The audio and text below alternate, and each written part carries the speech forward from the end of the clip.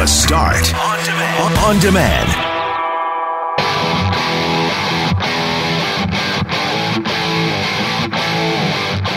The NFL game in Winnipeg on Thursday was kind of a letdown. Many, not all, but many were left disappointed by a late decision to reconfigure the field to 80 yards over turf concerns and starters not playing for the Packers or Raiders. Mackling was there. He's got a lot to say about the game. The city and transit union are still at an impasse. Are you concerned there could be a strike? Cell phone service is spotty at best in much of rural Manitoba, but what's the deal with landline service in Tolstoi near the border?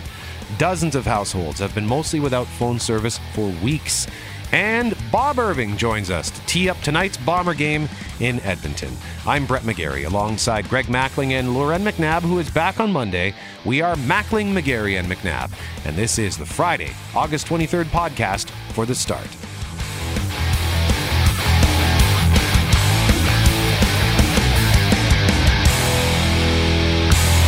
Greg Mackling, you went to the National Football League contest yesterday. Well, I would call it a scrimmage. I don't know. Contest is a good word. Yeah. Because it wasn't a game.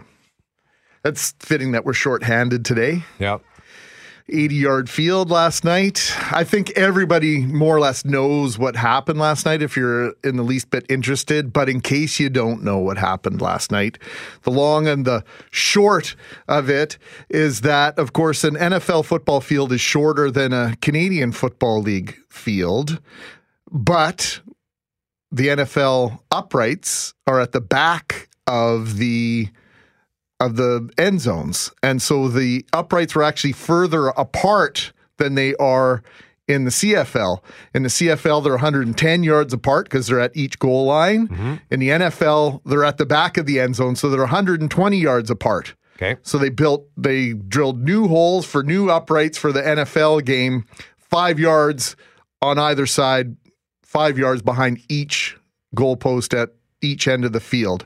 So they built a patch. They put a patch on top of the hole where the CFL upright goes, and that patch was deemed, as we understand it, by the Green Bay Packers to be unacceptable. They were concerned about injuries to their players, and so the NFL capitulated to the Packers' concerns, and so what they did is the goal line became the 10-yard line, and the goal line became the back of the end zone on both ends of the field, and they modified the field to an 80-yard field. And there were no kickoffs. No kickoffs. 15, what'd they do? They put the ball at the 15-yard line? Yes, and for those that watch any NFL football, the kickoff has sort of become an automatic take the ball at the 20 or 25-yard line. I don't even remember. I think it's the 20 because kicks are going through the end zone. The kickoff will go away in the NFL in the next 2 or 3 years anyway. It's one of the most dangerous plays in football. That aside, Winnipeg was really taking it on social media last night, but I think more the NFL, because the field was approved for play the day before, as we understand it, by the NFL, and the NFLPA signed off on the game. People trying to put this on the Winnipeg Blue Bombers. The Winnipeg Blue Bombers simply are the key holders of the stadium. They had nothing to do with setting up last night's game. So the promoter, it comes down to the promoter and those that essentially purchased the game from the NFL to put it on here in Winnipeg. You say Winnipeg was taking it on social media last night. What were you seeing? Just seeing the whole idea that this is a debacle, this field is unfit for play, the NFL should never have gone to Canada. What were they thinking? The game should never have been played that should have been canceled when this discovery happened. And it was unfortunate to see, because overall, I got home in time to see the fourth quarter on TV, and it actually looked pretty good. Oh, you didn't stay for the whole thing? No, I had to get home, try and get some sleep. Yeah. So I think a lot of people were expecting a first-rate production last night. The NFL does that quite well. The Raiders had their in-stadium announcer. They had giant flags for the national anthems. They didn't bring their cheerleading crew, but they had the big Raiders logo at center field. It actually looked quite good, aside for those 2 4-foot square pieces in each end zone that were the consternation, the source of the issues last night. 21,992 was the announced attendance. And our tickets, we actually both got tickets courtesy of Wade Miller and the Winnipeg Blue Bombers. And I want to thank the football club for giving us those tickets. I ended up handing my tickets off to you, Greg, so you could take the Twin Towers, take your boys to the game, because I was just exhausted yesterday and I knew there was no way that I would be able to make the game or make it through the game, because I wouldn't want to go to it and then leave. I don't go to a lot of events like that. So if I'm going, then I would go to see the entire thing. So I just wanted to thank the football club again. And I'm actually going to be taking in a pro footballing contest. I'll be at the Banjo Bowl with our sales team. I'll be in the suite. Nice. That'll be a fantastic experience. I was with our former colleague Keith McCullough last night as well. And Keith summarized things very nicely. He said, this is a good ad for the CFL. Yeah. For those that are, that maybe were at the game last night that normally don't go to IG Field for Canadian Football League games, the first quarter took forever to play. It was so slow, almost an hour and a half from the 7 o'clock start time until halftime. Wow. Yeah. It was about 9 o'clock when we left, and the start time was 7. So it really did stretch out last night. What time did the game end? I don't even remember what time the game ended. Maybe you can tell us. 780-6868. What were your experiences? What did you think if you went? Now, this paled in comparison to what we were talking about 24 hours ago when we thought a T-shirt that said Winnipeg, Alberta, purchased on Amazon was going to be the biggest controversy surrounding this game. Boy, we had no idea what was coming. Yeah, and you talk about the game being boring. I have seen an NFL game once. Went down to Seattle, of all places. Doug Flutie was the quarterback for the San Diego Chargers at the time, and we had an opportunity to go down to see that game. And I was bored to tears, and I think it's because the NFL television product is so good that watching the game, just the game, was kind of boring. I think the CFL game, for me personally, in person is more dynamic, but it was also just a boring game. Like, there was one touchdown. They scored a touchdown almost right out of the gate. So we thought maybe that we were in for a gunslinging event, but the score ended up being something like 13-9. I can't remember what the final score was, but after that, it was just field goals, and it was cloudy and rainy. So the conditions were poor, and the game was boring. But without the television product, it wasn't all that great. That's the NFL. You can't argue with their TV product. It's excellent. The in-stadium experience, I think, largely depends on the tailgating before the game. Mm-hmm. It depends on the atmosphere inside the stadium, the socializing that happens, because you're only getting about 20 minutes of actual play over that 3 hours or so that you're in the stadium. There's a lot of standing around, and because that TV product is so good, they have zero problem selling advertising, which means the timeouts are as long as they possibly can be in between plays, and that just does not lend itself, in my opinion. And this would have, the pseudo NFL game, this would be about my 7th or 8th experience watching the NFL, and the in-stadium experience really is dependent on all the extracurricular activities, in my opinion.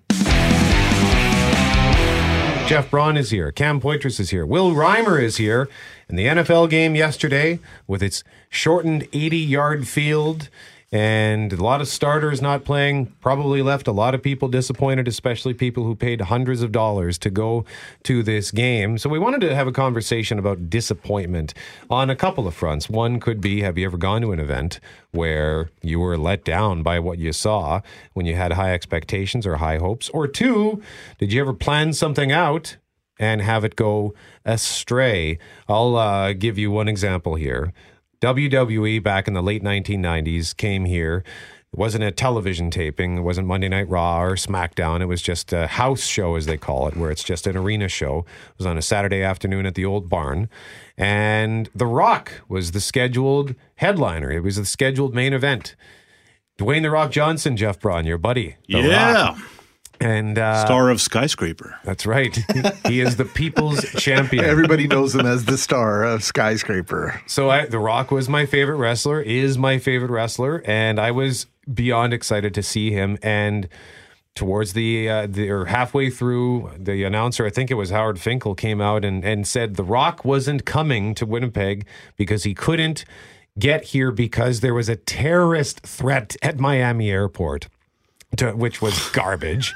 So everyone's booing, but I think they partly did it, A, to save The Rock from coming to Winnipeg, but B, to introduce Winnipeg's own Chris Jericho. It was his first match in the WWE. So that was cool. It was cool.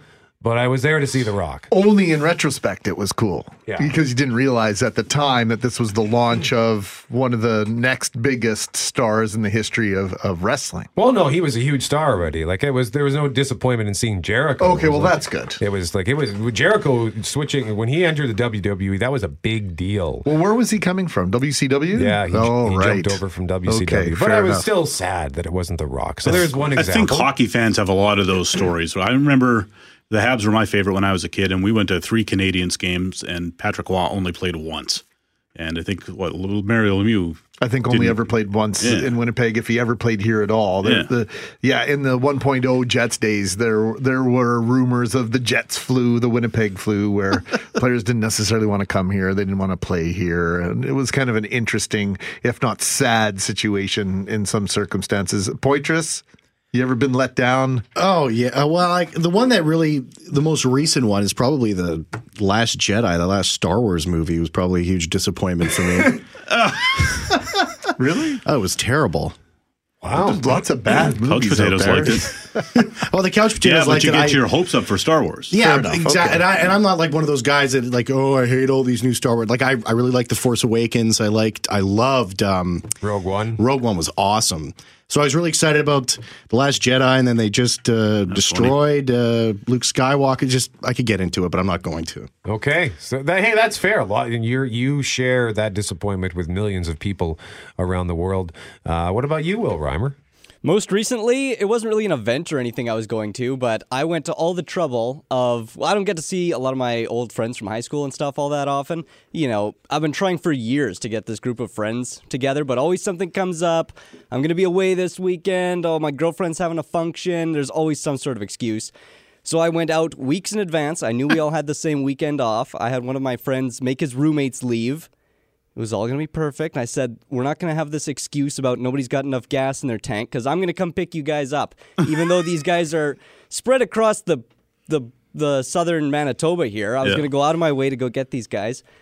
Throughout the week, text messages start dropping off. People are humming and hawing, and then at the last minute, it all just fell apart, like it always does. I was pretty bummed about that. Sorry, Will Reimer. Yeah, this is just better friends. They're not really your friends. Yeah, that's kind of the conclusion I came to. But really, what I couldn't do anything else. Yeah. I'm offering to come to your home, right to your doorstep, and get you into my car. All you need to do is put a smile on your face, and that was apparently too much. So I need some new friends. I think we agree. Will needs new friends. Yeah, Is that the bottom line I'm taking here? applications now. Applications? My deal is online? Yeah, online sure. applications? Just send me a message. Yeah. Okay, sounds good. every time I try to go to a sporting event in Minneapolis, it falls through. I would try to go to the Giants-Vikings game a few years ago. That's when the roof of the Metrodome collapsed from the weight of the snow in a snowstorm, so the game was canceled. They had to move that game to Detroit. Yeah. And I have a buddy, Tim, who loves the Giants as well. He loves them so much he actually went to Detroit for My buddy the and I game. decided, we each need 4 more days off work to make that trip, right? So that didn't work out. But when I was a kid, it was even more devastating. We were camping outside of Minnesota somewhere. My dad's like, let's go to the Minnesota Twins game. They're playing Oakland. I was like, yeah, all right. And it was the days of Kirby Puckett and Eckersley and all these guys, right? So it was a big game. Indoors at the Metrodome? I guess so, yeah. Okay. So family loads up in the van. We're going to the ballpark. My dad goes, well, we got to stop at the store and get some refreshments for back at the campground after. We'll stop there first. So I go into the store with him, and he's noodling around. And they got a big Minnesota Twins calendar on the wall, and I'm looking at it. Oh, no. And I go, Dad, come here. No. He's like, what? I was like, the game's in Oakland. No! Really? Yeah. So we just turned around and went back to the campground. Well, my biggest one was going to see Bryan Adams at Birds Hill Park way back in 91 or 92, and it rained and it was cold and I couldn't stick around. I bailed after Steve Miller hit the stage, and that was enough. But you remind me of the time that I was at GM Place they called it GM Place in Vancouver. It's now Rogers Arena or something. Yeah. And my brother and I had a weekend planned, and Andre Agassi was in town to play an exhibition match. Dustin Hoffman, Wayne Gretzky, and I think it was Courier, I can't remember what his name was, the tennis player back in the day, was playing against Agassi. So these two guys ahead of us are in line, and they give the tickets, and the lady, they're going back and forth or whatever, and they put their head down. And I go, "What's wrong, guys?" "The hockey game's tomorrow night." Jim Courier? Jim Courier. Thank you, Brett McGarry. The city has rejected the latest counter offer from the union representing Winnipeg Transit employees as the possibility of an interruption to bus service continues to loom over riders. Councillor Brian Mays said the city was, quote, juvenile when it included a line in a press release claiming the Winnipeg Transit Union would go on strike when it was, quote, most inconvenient, for riders. The last line in the city's media release I really took exception to, where they were stating that they expected the union to go out on strike this fall when it's most inconvenient to passengers. And I mean, I've been doing labor relations a long time, and the point is not to go with the other side. It just seemed very juvenile to me. So I have real concerns with that line.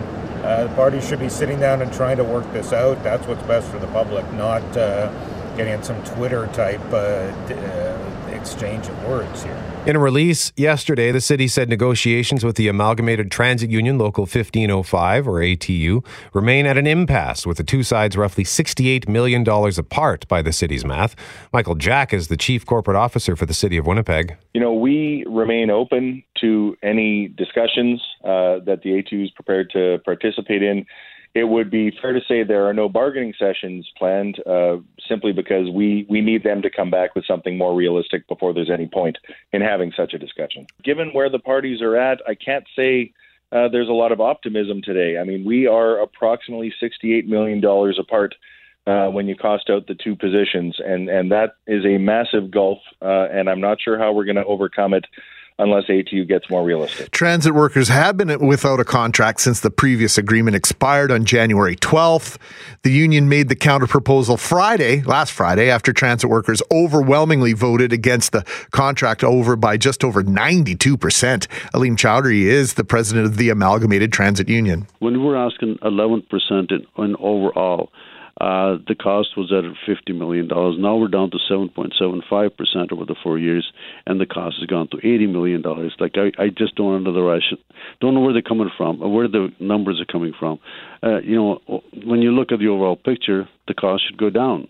So I think somebody's not being truthful, somebody's not being upfront. People are making up these numbers. Are they picking them out of the air? I don't know what's going on here. And we have asked them to break it down for us and show us where that cost is all of a sudden going up. As we're coming down our demands and their costs are going higher. It boggles my mind. You would have to think that the window for a lockout by the city is closed.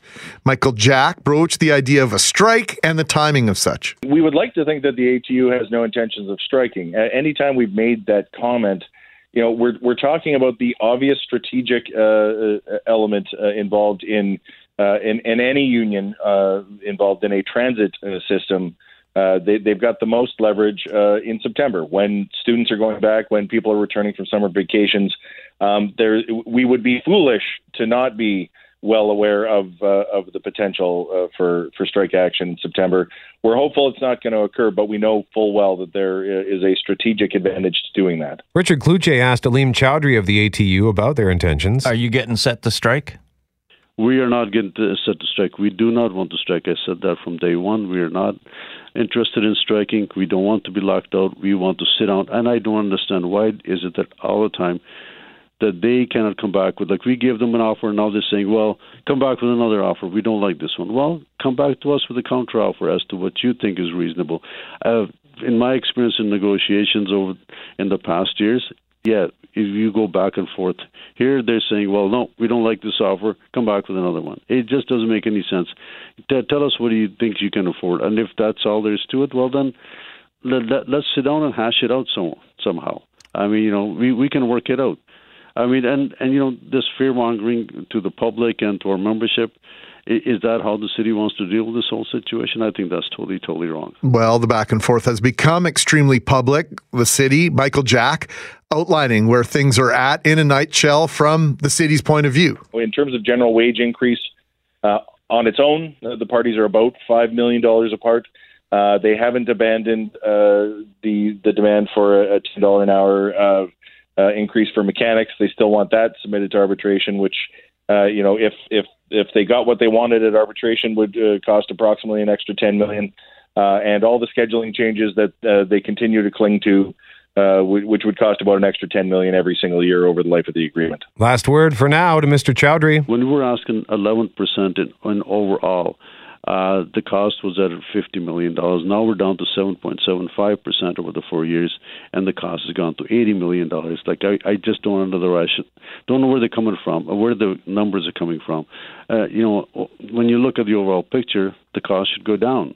So I think somebody's not being truthful, somebody's not being upfront. People are making up these numbers. Are they picking them out of the air? I don't know what's going on here. And we have asked them to break it down for us and show us where that cost is all of a sudden going up. As we're coming down our demands and their costs are going higher. It boggles my mind. Let's take these guys out for coffee, see if we can't get this fixed. Okay. I don't know. That's all I can suggest at this point. It's such a simple. Sometimes the simplest suggestions are the best ones. Let's just sit down and have a cup of coffee, guys, and hash this out. Here's the headline at globalnews.ca, cjob.com that made me howl with laughter yesterday. And you can see the picture. We've linked the story to our 680 CJOB Instagram story. Man jailed after trying to fix flat tires with Band-Aids in California.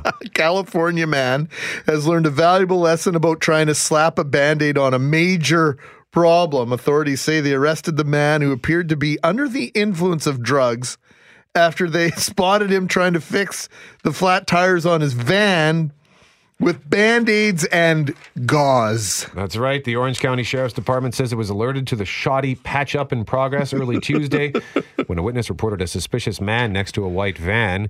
When deputies arrived, they noticed both the driver's side tires were flat and the 26-year-old man was trying to use gauze and Band-Aids to repair his tires.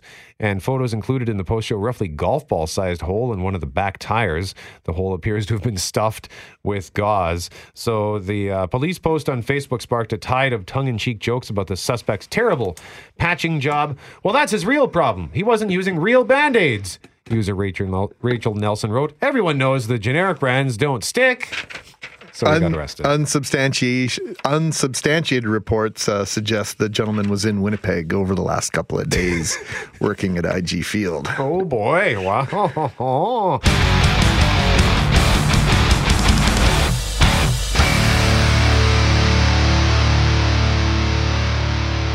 NFL last night. I did not go to the game. The Winnipeg Blue Bombers provided us with tickets. Wade Miller, thank you very much for those. I've had an exhausting couple of weeks.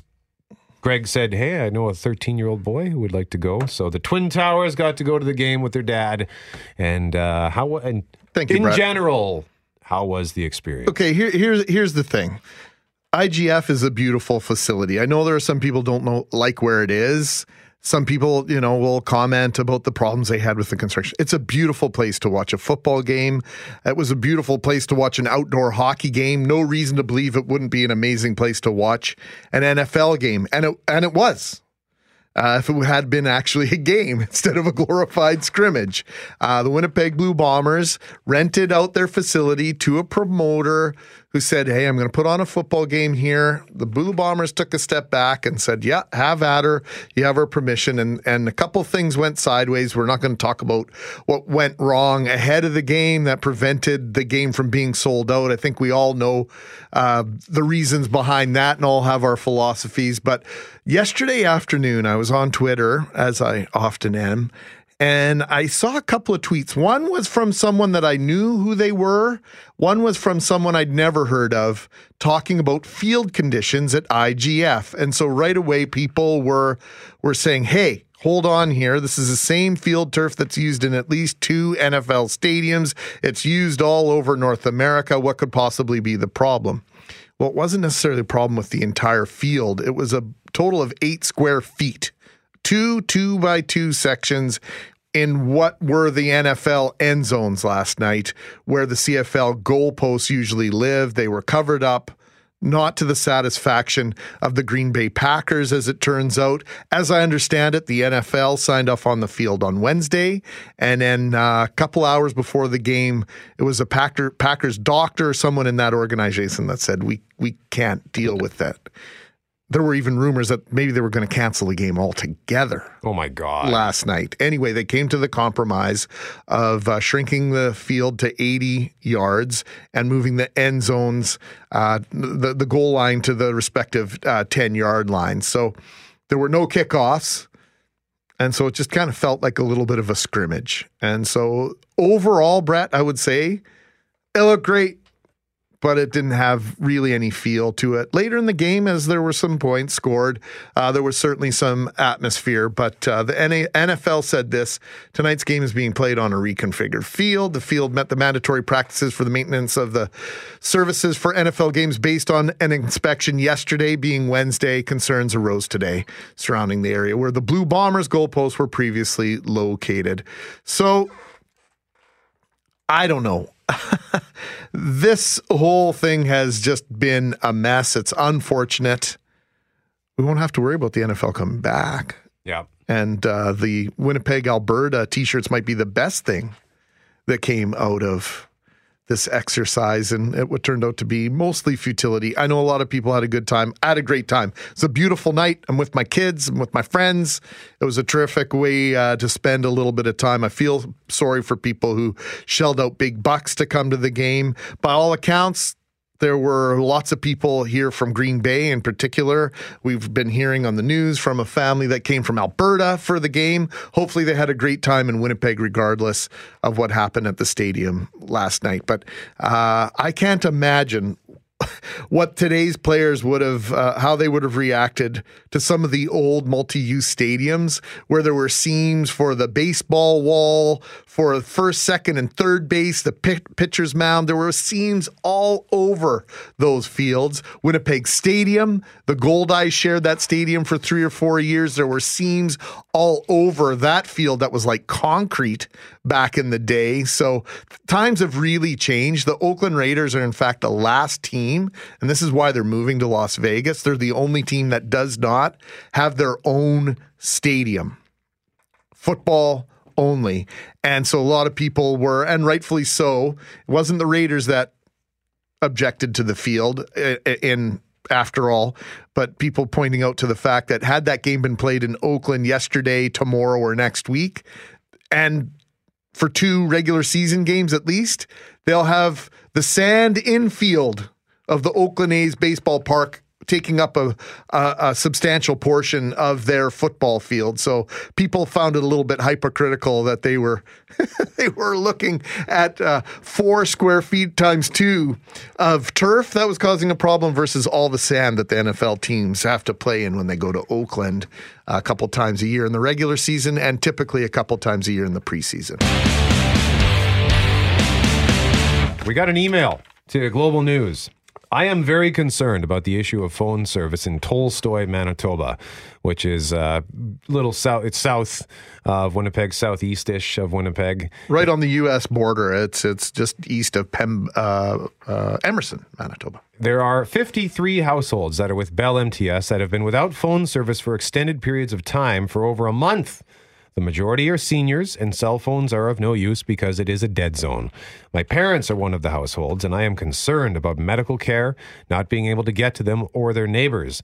They cannot even run to the neighbors to call 911 because no one has service. Bell MTS has offered no date as to when this will be fixed. They're also not offering any compensation for disruption of service either. So for more on this, we're joined now by the Reeve of Emerson, Dave Carlson, joining us live on 680 CJOB. Dave, how are you, sir? I'm doing well. How are you guys today? Pretty good. Yeah, we're just concerned about what's going on in your neck of the woods. And Tolstoi used to be a pretty popular border crossing, right, on Highway 59. So it's not really in the middle of nowhere. It actually has a strategic location in our province, safe to say, Dave. Yeah, it's definitely a viable community in an area that's populated. So it's about 10 kilometers north of the border, right on Highway 59. So the fact that the cell service there is unreliable as it is, but not to have landline service is just totally unacceptable. So how long has it been going on? It's funny. I only found out about it yesterday. It's a tough community. No one's actually said anything to... They can't talk to one another. Exactly. I can't phone anybody to ask them what's going on. But I did visit there yesterday, and when I heard about it, and it's been at least 3 weeks for many people and a little bit more. So I'm not sure exactly how widespread it is. Of course, it's hard to get a hold of anybody. So we're still investigating this, and we have calls into our office is calling into Bell MTS today to get some more detail on this. But for us, this is a big safety issue. This is huge. We have emergency response here that does go to Tolstoi on occasion, and if someone can't call them that's in distress, this is really serious to us. So any idea why this is happening? I'd heard rumblings that it was an infrastructure problem, that there was some lines and stuff that had deteriorated at a junction station, but we don't know exactly. And for this to be going on this long, a landline is kind of your basic it's something you rely on, it's especially in an area like Tolstoi, where it's not a good cell service area. It's very unreliable. In some cases, it's not there. So your landline is your lifeline. So I'm really surprised this has happened. And for that long a period of time, I just find totally unacceptable. This is a real necessity for people. Now, Dave, I've had the experience of driving down Highway 75, and before I was with Rogers, my previous carrier, I would have sometimes no service, say from Saint Jean Baptiste all the way till I got across the border into Pembina. And I know there are lots of people in that southeast corner of Manitoba who've been complaining about their cell service for a very long time. So the landline is almost still a necessity for most people. And the fact that, this most basic form of technology isn't working, never mind the safety factor, it's got to be hugely inconvenient and very frustrating. Oh, absolutely. We've had traditionally spotty cell service. It's getting a little bit better, but yeah, you will drive into areas where there's absolutely no service. And if you are in a bad situation, like if this is winter time and you go off the road, you can be in trouble. I know there's been initiatives to provide better service in the area. I know with Tolstoi, they're supposed to be getting better service hookups at some point. There's towers that have been put up. They're just still running lines to them. But in the meantime, you need your landline. And in many cases, I know myself here, I get decent cell service in Dominion City, but I keep my landline just in case, and that's your backup, And but in you're an area without cell service, so it was unreliable, and you need boosters, etc. A landline is definitely a necessity. So for us, this is really kind of Did we just lose Dave? Is this an example of the spotty cell service? We didn't plan this. Nobody touched anything. I think we lost Dave Carlson, who's the Reeve for Emerson. Well, thank you very much for joining us this morning, Dave. We appreciate the time. And indeed, hopefully we'll be able to catch up with Dave again later today to find out what happens with those talks with Bell MTS, because if they're not offering a timeline here, what are they expecting these customers to do if they need to tell someone something? Just send a raven with a message attached to the foot? I think that's probably the next best option based on what we're hearing right now, but clearly not one that we should be pondering in 2019. What I don't understand is how there hasn't been any response from Bell MTS, at least that we know of, that we're aware of, and that this has been going on for 3 to 4 weeks. 3 to 4 hours in the city. People are outraged if their cable is out, if their internet is down. 3 or 4 weeks is preposterous. Yeah, people lose their minds if Instagram goes down for 30 minutes. Never mind your phone.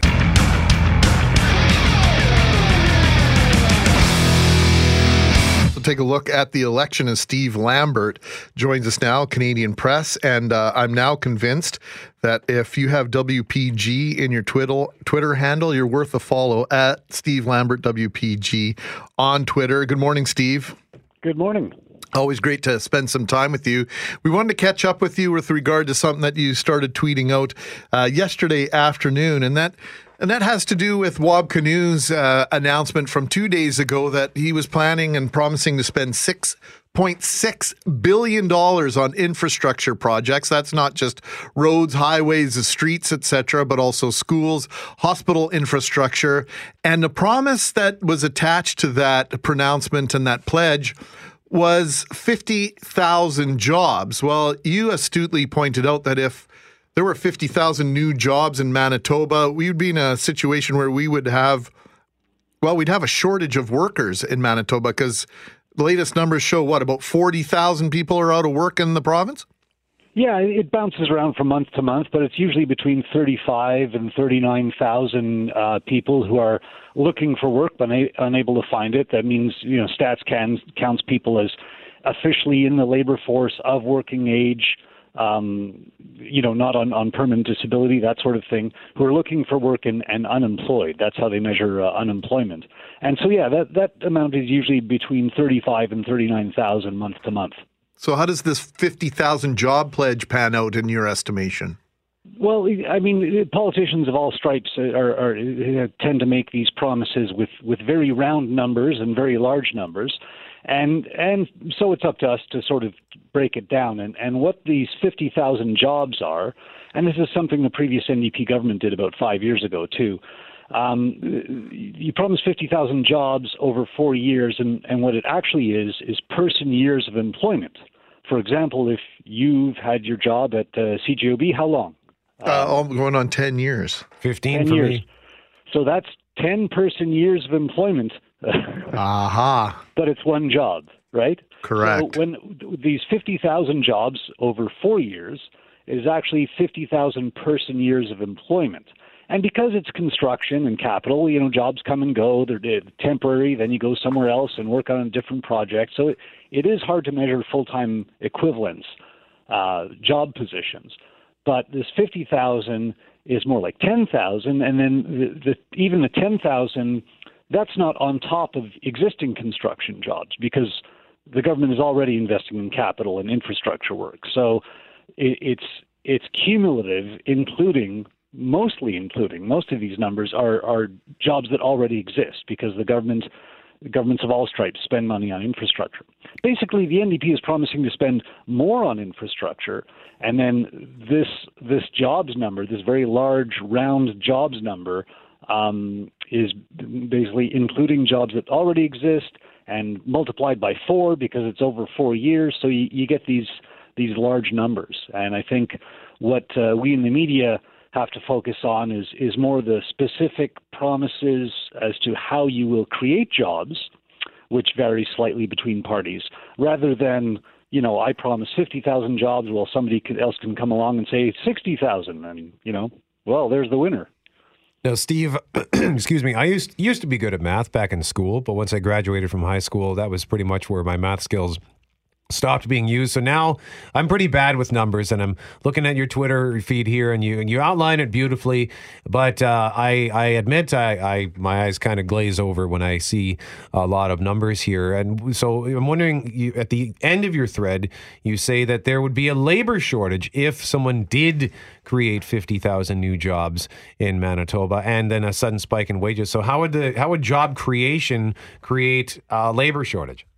Well, basically, if you have that many jobs open, and that exceeds the number of workers available and willing to work, able to work in the workforce, then you have a bit of a worker shortage.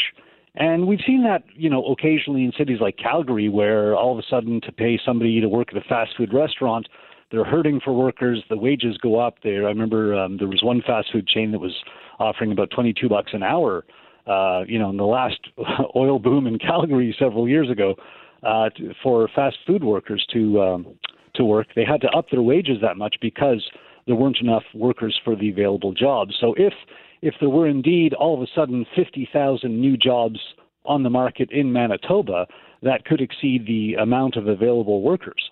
Well, and it has whole sorts of, and Brett, I'm going to use it, cascading ramifications. I've lived in Alberta a couple of different times, and the first time was not in a boom period, but the second time certainly was. And when you see the shortage of housing, and then you see this, you'll see a rapid increase in the cost of housing. Not only rents go up, but of course, the cost to buy a home, to buy a condo. And I remember in 2000, Steve, the customer service in Calgary at most places was deplorable, because if you didn't like your job, they couldn't fire you because they needed you to man the till. And it was just that desperate for workers. So I don't know if we really even want to get to that point, in my personal opinion. Yeah, and I don't think there's any danger of any political party in Manitoba bringing us to that point, because our economy is sort of smooth and steady. We got some bad economic news yesterday. The Conference Board of Canada is downgrading the economic growth forecast for this year. But, our economy, a boom is about 3% growth and a bust is under 1% growth. We don't get the wild swings that Alberta does because it's a resource-based economy. So we're sort of slow and steady, and the economy doesn't change too much. But we are looking at certainly a slowdown due to a number of factors. How are the leaders doing with regard to their promises and attaching facts? I said just the other day, I have no problem with you making a pledge, a promise, whatever you want to call it, painting your vision, giving me numbers, but the number that we're not hearing how you're going to pay for it. We're telling, you're saying how much, what for, but there's no how. Yeah, I mean, we've seen a little bit of that. For example, the NDP has talked about a new income tax bracket, an additional charge for people earning over $250,000 a year. Now, that's not a lot of Manitobans, and it won't raise a lot of money, but they're saying that would be one way to help pay for some of their promises. What we've run into with all three parties is, as you know, there's a wage freeze in the public sector right now, and the public sector unions have taken that to court. And I don't think any party has calculated what the cost will be if the public sector unions win that court battle. That could be a couple of $100 million a year extra to the budget if the wage freeze is lifted, either through the courts or through either the NDP or Liberals winning. They've opposed the wage freeze. They've said they would return to open collective bargaining. So there's another, 150, 200 million, perhaps more per year that would have to be accounted for. And so far, we haven't seen how they would pay for that. Steve, before we let you go here, this fact-checking that you did, how were you able to figure out this stuff on the 50,000 jobs from infrastructure spending promise? Well, we went through this exact same debate. It's funny, 5 years ago, we went through the exact same debate. The government of the day promised, I think it was 39 or 40,000 jobs over 5 years through infrastructure spending. And they talked about all these extra jobs. But when you looked into the background documents, they were person years of employment, and I think that was over 5 years. So then we did the math and calculated backwards, and the 50,000 was actually more like the 3,000 additional jobs if everything came true, if all the additional spending was spent. And again, this is reliant on government spending. It was more like 3,000 extra jobs over 5 years. Well, I think it was James Carville that said it's the economy, stupid, and Donald Trump played that to a T in his election campaign, and really honing in on the idea that it's about keeping your money safe, keeping your job safe. And Justin Trudeau has played that trumpet with regard to SNC-Lavalin. So I guess it is all about the economy and your personal situation when it comes right down to it in these political campaigns, Mr. Lambert. Yeah, I mean, again, we're seeing some not very good economic news on the coming on the horizon here. Part of it is due to things way outside provincial control, like the trade war with China that Trump is involved. But some of it is also due to we've stopped spending on the massive Bipole 3 transmission line that's built now. So because whenever a couple of mega projects like that wind down, the government overall spending on capital is less. So that drops in terms of construction jobs and that sort of thing. And the Kiosk Dam up north, that's close to completion. So that mega project's winding down. So again, you're getting this sort of wind down of spending on mega projects, and that means economic growth the following year is less. Steve Lambert, follow him on Twitter at Steve Lambert, WPG. We always appreciate it when you make time for us, Steve, and thanks for holding the politicians' feet to the fire. Thank you, Greg. 847 on 680 CJOB. We also want to remind you here that Decision 2019, there will be a leaders debate airing live on Global Winnipeg on August 28th. Global Winnipeg is hosting a leaders debate for the upcoming provincial election with a couple of other media outlets as part of a broadcasters consortium. The Manitoba Leaders Debate 2019, which airs August 28th from 6:10 to 7 p.m., will include Brian Pallister, Wab Canoe, Dougal Lamont, and James Bedham. Journalists from all three networks, including 680 CJOB's Richard Cloutier, will be putting questions to the party leaders. The debate will run commercial-free on Global Winnipeg.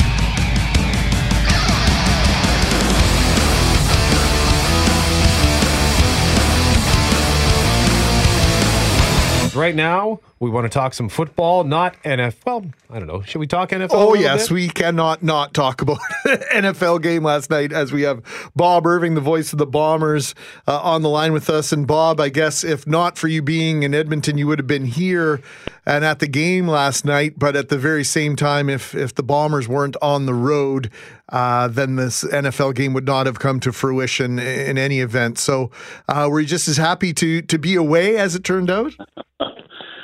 Well, I understand and have heard that a lot of things went wrong. So, yeah, I guess so. I have sort of mixed feelings about that whole exercise, but it's over now, and I'm not sure what was achieved or accomplished. I do know this. The Bombers made a nice profit off the game, and that's sort of the bottom line for them. I kind of feel for the fans who maybe got robbed a little bit of the experience, but hey, let's turn our focus to tonight when we get back to our good old brand of Canadian football. How about that? Well, as our old friend Keith McCullough said to me last night, said this was an excellent commercial for the Canadian Football League. Yeah, well said.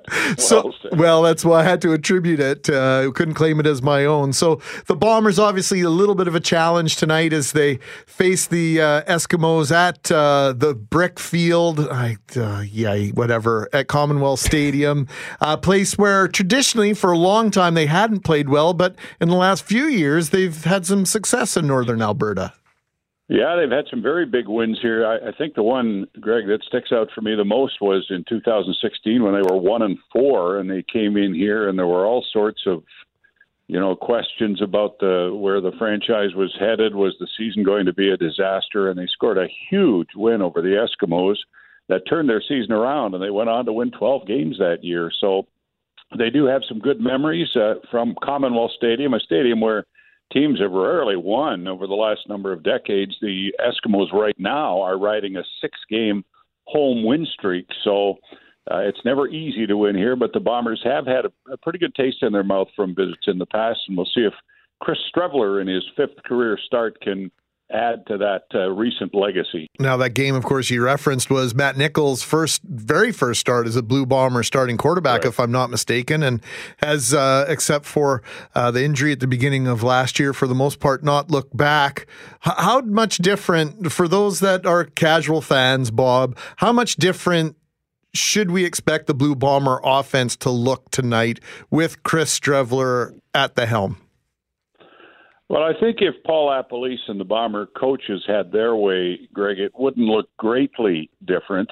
Although there will be more running, I think, by the quarterback. We'll see some option plays with Streveler. I know that's what the Eskimos are preparing for. Their defensive coordinator, Philip Lawley, says they expect, all kinds of different looks from the Bombers, which feature Streveler faking handoffs and then taking off on his own. But I know the Bombers have said, and I know they believe this, that he has to stand back there in the pocket and complete some passes in a sort of a traditional pocket passing sense. So I think we'll see a combination of the two. The one thing we knew we would rarely, if ever, see with Matt Nichols was him rolling out and taking off. Well, we're going to see some of that, I can guarantee you, tonight, and we're going to see some broken plays where Chris Streveler tucks the ball and takes off, and that's a threat that I know has the Edmonton Eskimos a little bit worried. Has he proven himself at all as being able to just step back and throw the ball?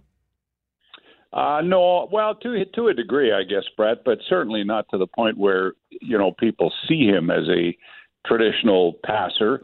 But that's okay, too. One of his great strengths is his ability to run and the power that he has in his running game, and he shouldn't put that on the shelf and not use it. That's a threat. It's one that keeps defenses off balance, and he has to do that. But he also has to do the other thing. Well, I look back to the first three games he played last year, and he did some very good things in the passing game, but it's an area that certainly needed improvement. Whether or not he's had massive improvement in that area, we just don't know because he hasn't played enough this year. But we are going to find out tonight and beyond. Now, Johnny Augustine is in the on the roster, but not starting in place of Andrew Harris at running back. That could have been the case, and there was some concern about Harris's health. Where do you think Harris is on a healthy scale, Bob? Well, he says he's fine. He hurt his arm in practice on Monday, but we talked to him yesterday here in Edmonton, and he just shrugged his shoulders and said there was a bit of a scare, but everything turned out okay, and he's raring to go and continue on his fantastic season. Now, the first game of the year when the Bombers played Edmonton, Winnipeg won 28-21, but the Eskimos held Harris to 34 yards rushing. So they did a real good job of controlling him, and that will be one of the emphasis of their defense again tonight. So we'll see if Andrew Harris can kind of break through and add some significant yards against a defense that may be the best in the Canadian Football League. I know the Bombers would argue with that. They would say theirs is the best.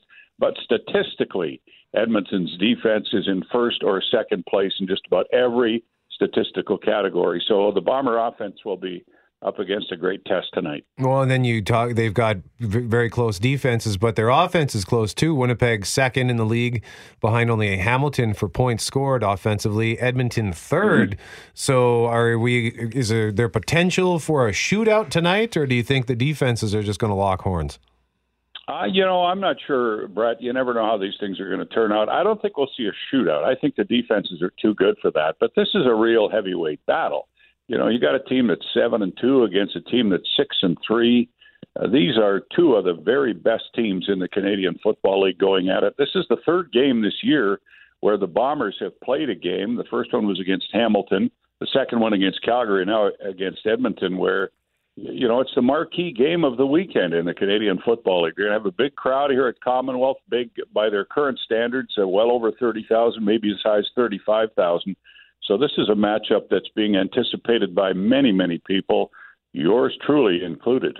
Well, coverage gets underway at 6, kickoff at 8, and this whole idea, I know you're a big fan of keeping an eye on the first downs and time of possession. The Bombers are going to have to chew up some clock and move the ball up and down the field a tiny bit at least in order to keep that Eskimo offense, very potent offense. Trevor Harris just doing fantastic things off the field for as long as they can. That's got to be as big a key as anything in my mind, Bob. Well, sure. The first game these two teams played, the Bombers did win, Greg, but, Edmonton had the ball for 36 and a half minutes, and they had almost 200 more yards of offense. So I don't think Winnipeg could hope to win again if there was that big a discrepancy in those two areas. So for sure, the time of possession and the yards, the Bombers have to level it out a lot more than it was in that first game. Winnipeg still won 28-21, but that's a lot to expect when you give up that much in those two areas. Well, I had to get my key of the game in about 11 hours early today, Bob. So thanks for letting me do that. Fair enough. Doug's with you up in Edmonton? No, Doug's he's in Texas, but he's actually working at his primary job down in Texas. But he's going to join us on the pregame show. Ed Tate will work with me, and on our pregame show, you'll hear from the usual cast of thousands, including Almondo Sewell, the defensive tackle of the Eskimos, who calls Andrew Harris the best player in the Canadian Football League. How's that for a compliment? Well, he's not wrong. Let's just put it that way. In the minds of many, he's not a bit. All right, Bob Irving joining us live on 680 CJOB. Bob, thank you for this. Okay, you guys, anytime. And Greg, once again, what time does coverage begin tonight? 6 o'clock here on your voice, the Winnipeg Blue Bombers, 8 o'clock kickoff. And I was texting with Doug last night, took a picture of the boys in front of the big Doug Brown gate at IG Field last night. And he says, boy, that sign's seen better days. It needs a little bit of a facelift. And I just texted him back. I said, no comment. Hey, don't forget to because I could have gone down a different road. Don't forget to subscribe to the Blue Bomber podcast as well with Doug Brown and Greg Mackling and get some more insight into the game as you get ready for tonight.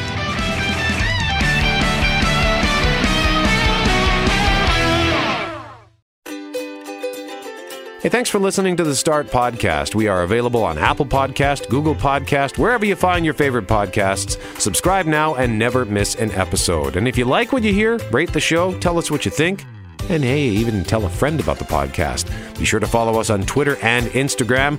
Greg is at GMACWPG, that's GMACK WPG. I am at Brett McGarry, BRETTMEGARRY. And Loren on Twitter is at McNabb on Global, and on Instagram at McNabb on CJOB. Talk soon.